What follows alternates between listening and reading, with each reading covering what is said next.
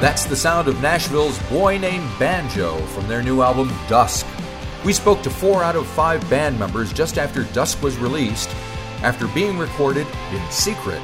But before we get into that, let's meet the band. Yeah, I'm Barton Davies. I play banjo and sing lead vocals with William. I'm William Reames. I play acoustic guitar, sing, play harmonica. Sorry, Sam. Sorry to step on your toes. Aha! All right, You're Sam. good. No worries.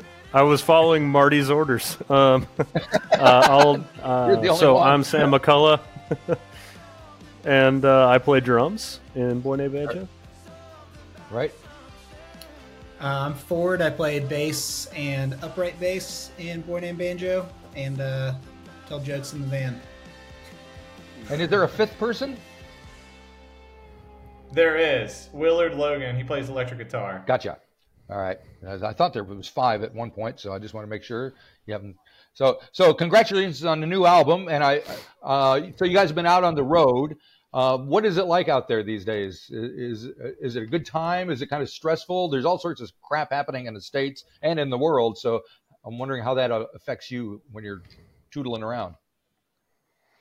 I mean, I think we're just all thankful to be doing what we love again after COVID and the lockdown and everything, just getting out and being able to tour and go to all these different places and, play our music every night. That's what we love to do. So just very grateful.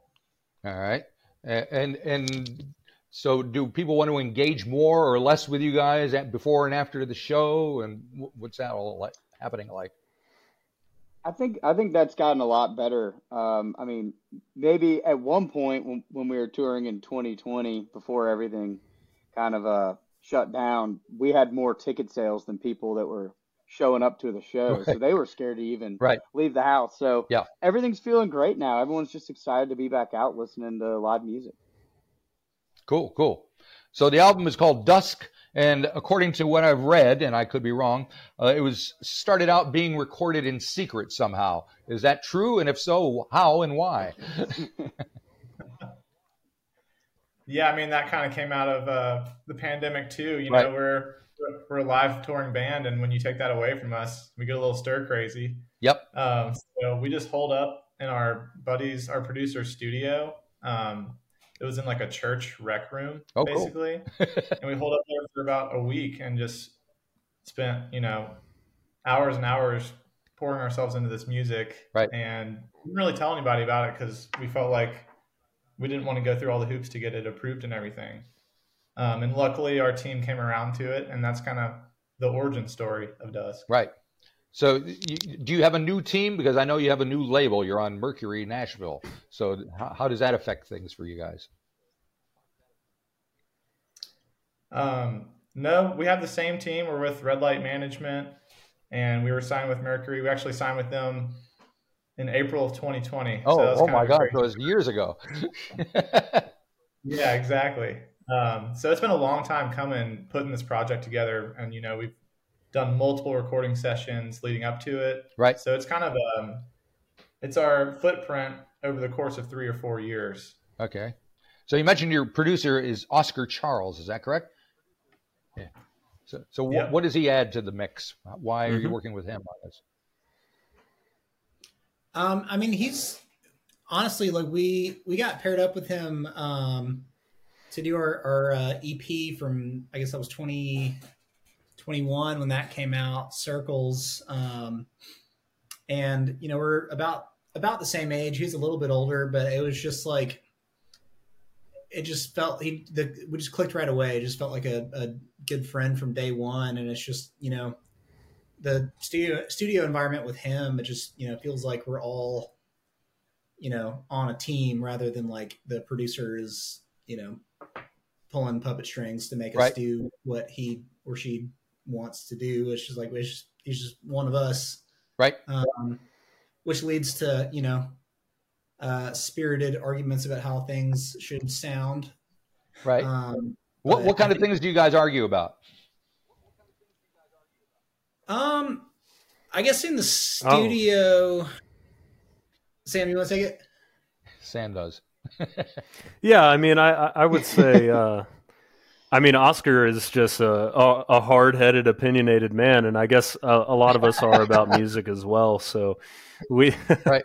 I mean, just different things about arrangements of songs or how someone should be singing something. Like, all the time he'll push us outside of our comfort zone and tell, Barton to sing something a certain way. And he's like, I don't know, man, I've never done anything like that before. And Oscar's like, just try it, man. Just try it. I promise it'll sound good. And then we all have to kind of talk about things like that and come around to fresh new ideas that maybe we're not used to doing, but end up making the best record. And that's another reason why I think he's a great addition, is he thinks a lot like us, but he brings really fresh ideas to the table. That helps. Yeah.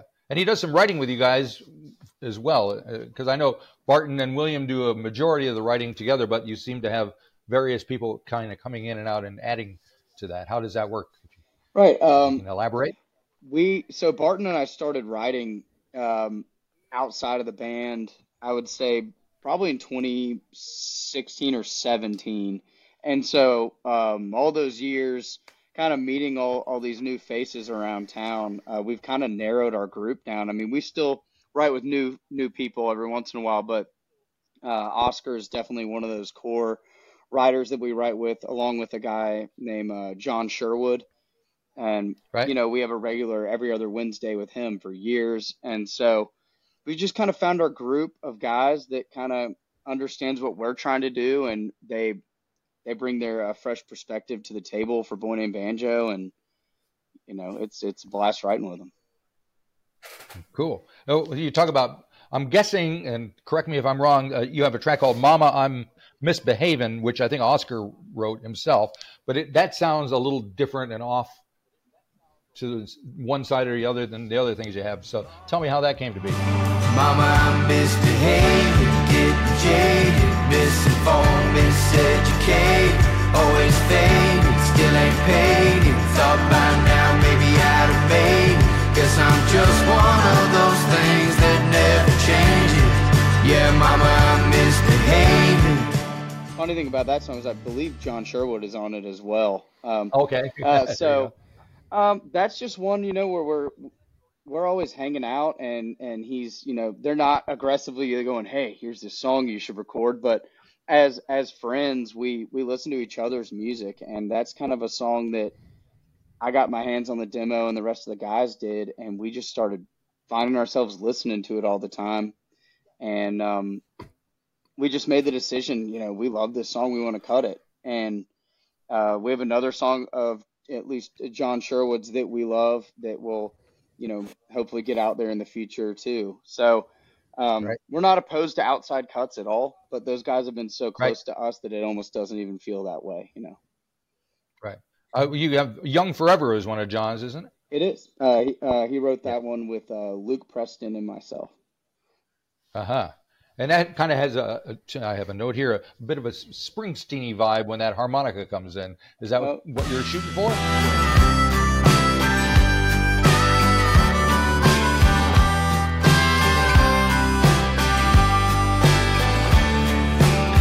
Painted stars and mason jars, all our friends out in the yard, waiting for a summer sunrise to come back around.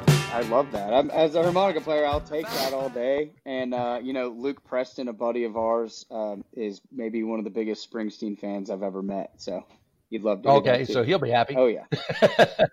Have you seen any of his shows? I have not. I would love to. I would absolutely. Oh, my God. I have. It's life-changing. So you guys have a show coming up in Nashville, a special hometown show. What's that going to be like? Yeah, we, I think when we first started really touring, we were fresh out of college. And so, day after Thanksgiving, we were like, oh, great. All our friends will be home. And so it was a way to kind of pad the ticket sales, I guess. Right, there you go. But now it's just kind of turned into just part of our annual calendar is, play Nashville the day after Thanksgiving. And, right. It's, I I don't know how much longer we're going to keep doing that date. It would be nice to maybe get a true Thanksgiving holiday weekend. But, there is that.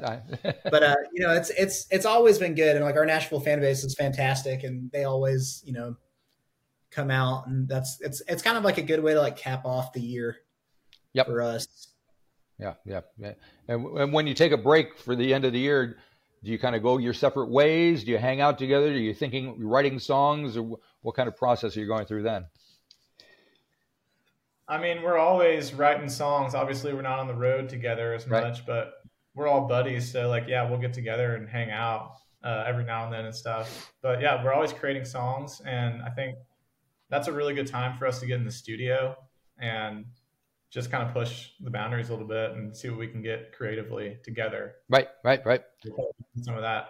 Now, I see you did a video for Lonely in This Town. So what was the process there as far as choosing to videofy that song, and how involved are you in the actual visualization of the song? You left somebody lonely in this town. Feels like I'm the only broken heart around. You got me slow rolling down Main Street side road. Everywhere we used to go, chasing your memory down. You left somebody lonely in this time, wondering where you are now. Well, that's one that we knew that was kind of going to be one of our focus tracks for Dusk. So inevitably, it's like, all right, we need some sort of video. We definitely didn't. The thing I was most scared of was that I was going to have to star in some video where I'm sad and was left. Right. And so I'm really happy how it turned out, where we just said, this song is a turn, roll your windows down and drive around kind of a groove. Right. And, Ford has this old Bronco that he got, and we mounted, or I did not mount. It was very professionally mounted on the front of this Bronco. And we just kind of drove through parts of Nashville that, where we grew up, and just had that kind of late night drive feel to it. So we were happy with how it turned out. And do you do a lot of late night driving on your own when you have the opportunity? I would say, now I will say, when we're in the studio, before I go home, sometimes I'll take, the long way and listen to a couple extra songs or something. I love doing that. Cool. So you have a tune called Feel For You, which has Dusk in parentheses, so it's kind of the title track. And I think both you and Barton wrote it together, along with a couple of other folks. So do you consider that kind of a centerpiece of the album? Does it stand out above the other ones? There's nothing I can say, nothing I can do to make you feel the way I feel for you, the way I feel for you. Yeah, I mean, that's a song that we wrote going back as far as 2018. Right. And we put that out on Circles just as Feel For You. And it turned out to be, the top performing track from that record. And we always just felt like it deserved a shot on our debut album. Right. So we went back in the studio and changed a couple things up and got some better sounds, honestly, because we recorded the first one in Oscar's garage studio. So we upgraded to his basement studio. Now you're moving up in the world. But yeah, sonically, I think it just sounds a lot better. And we felt like it just kind of tied Dusk together once we added it in there. Gotcha. So the album ends with Opposite Directions, which sounds, it's Williams' solo, if I'm not mistaken. So what made you come to the conclusion that needed to be the conclusion? You go your way and I'll go mine. She took the mountains, I took the prairies. Somewhere under that western sky, I came to peace with what we buried.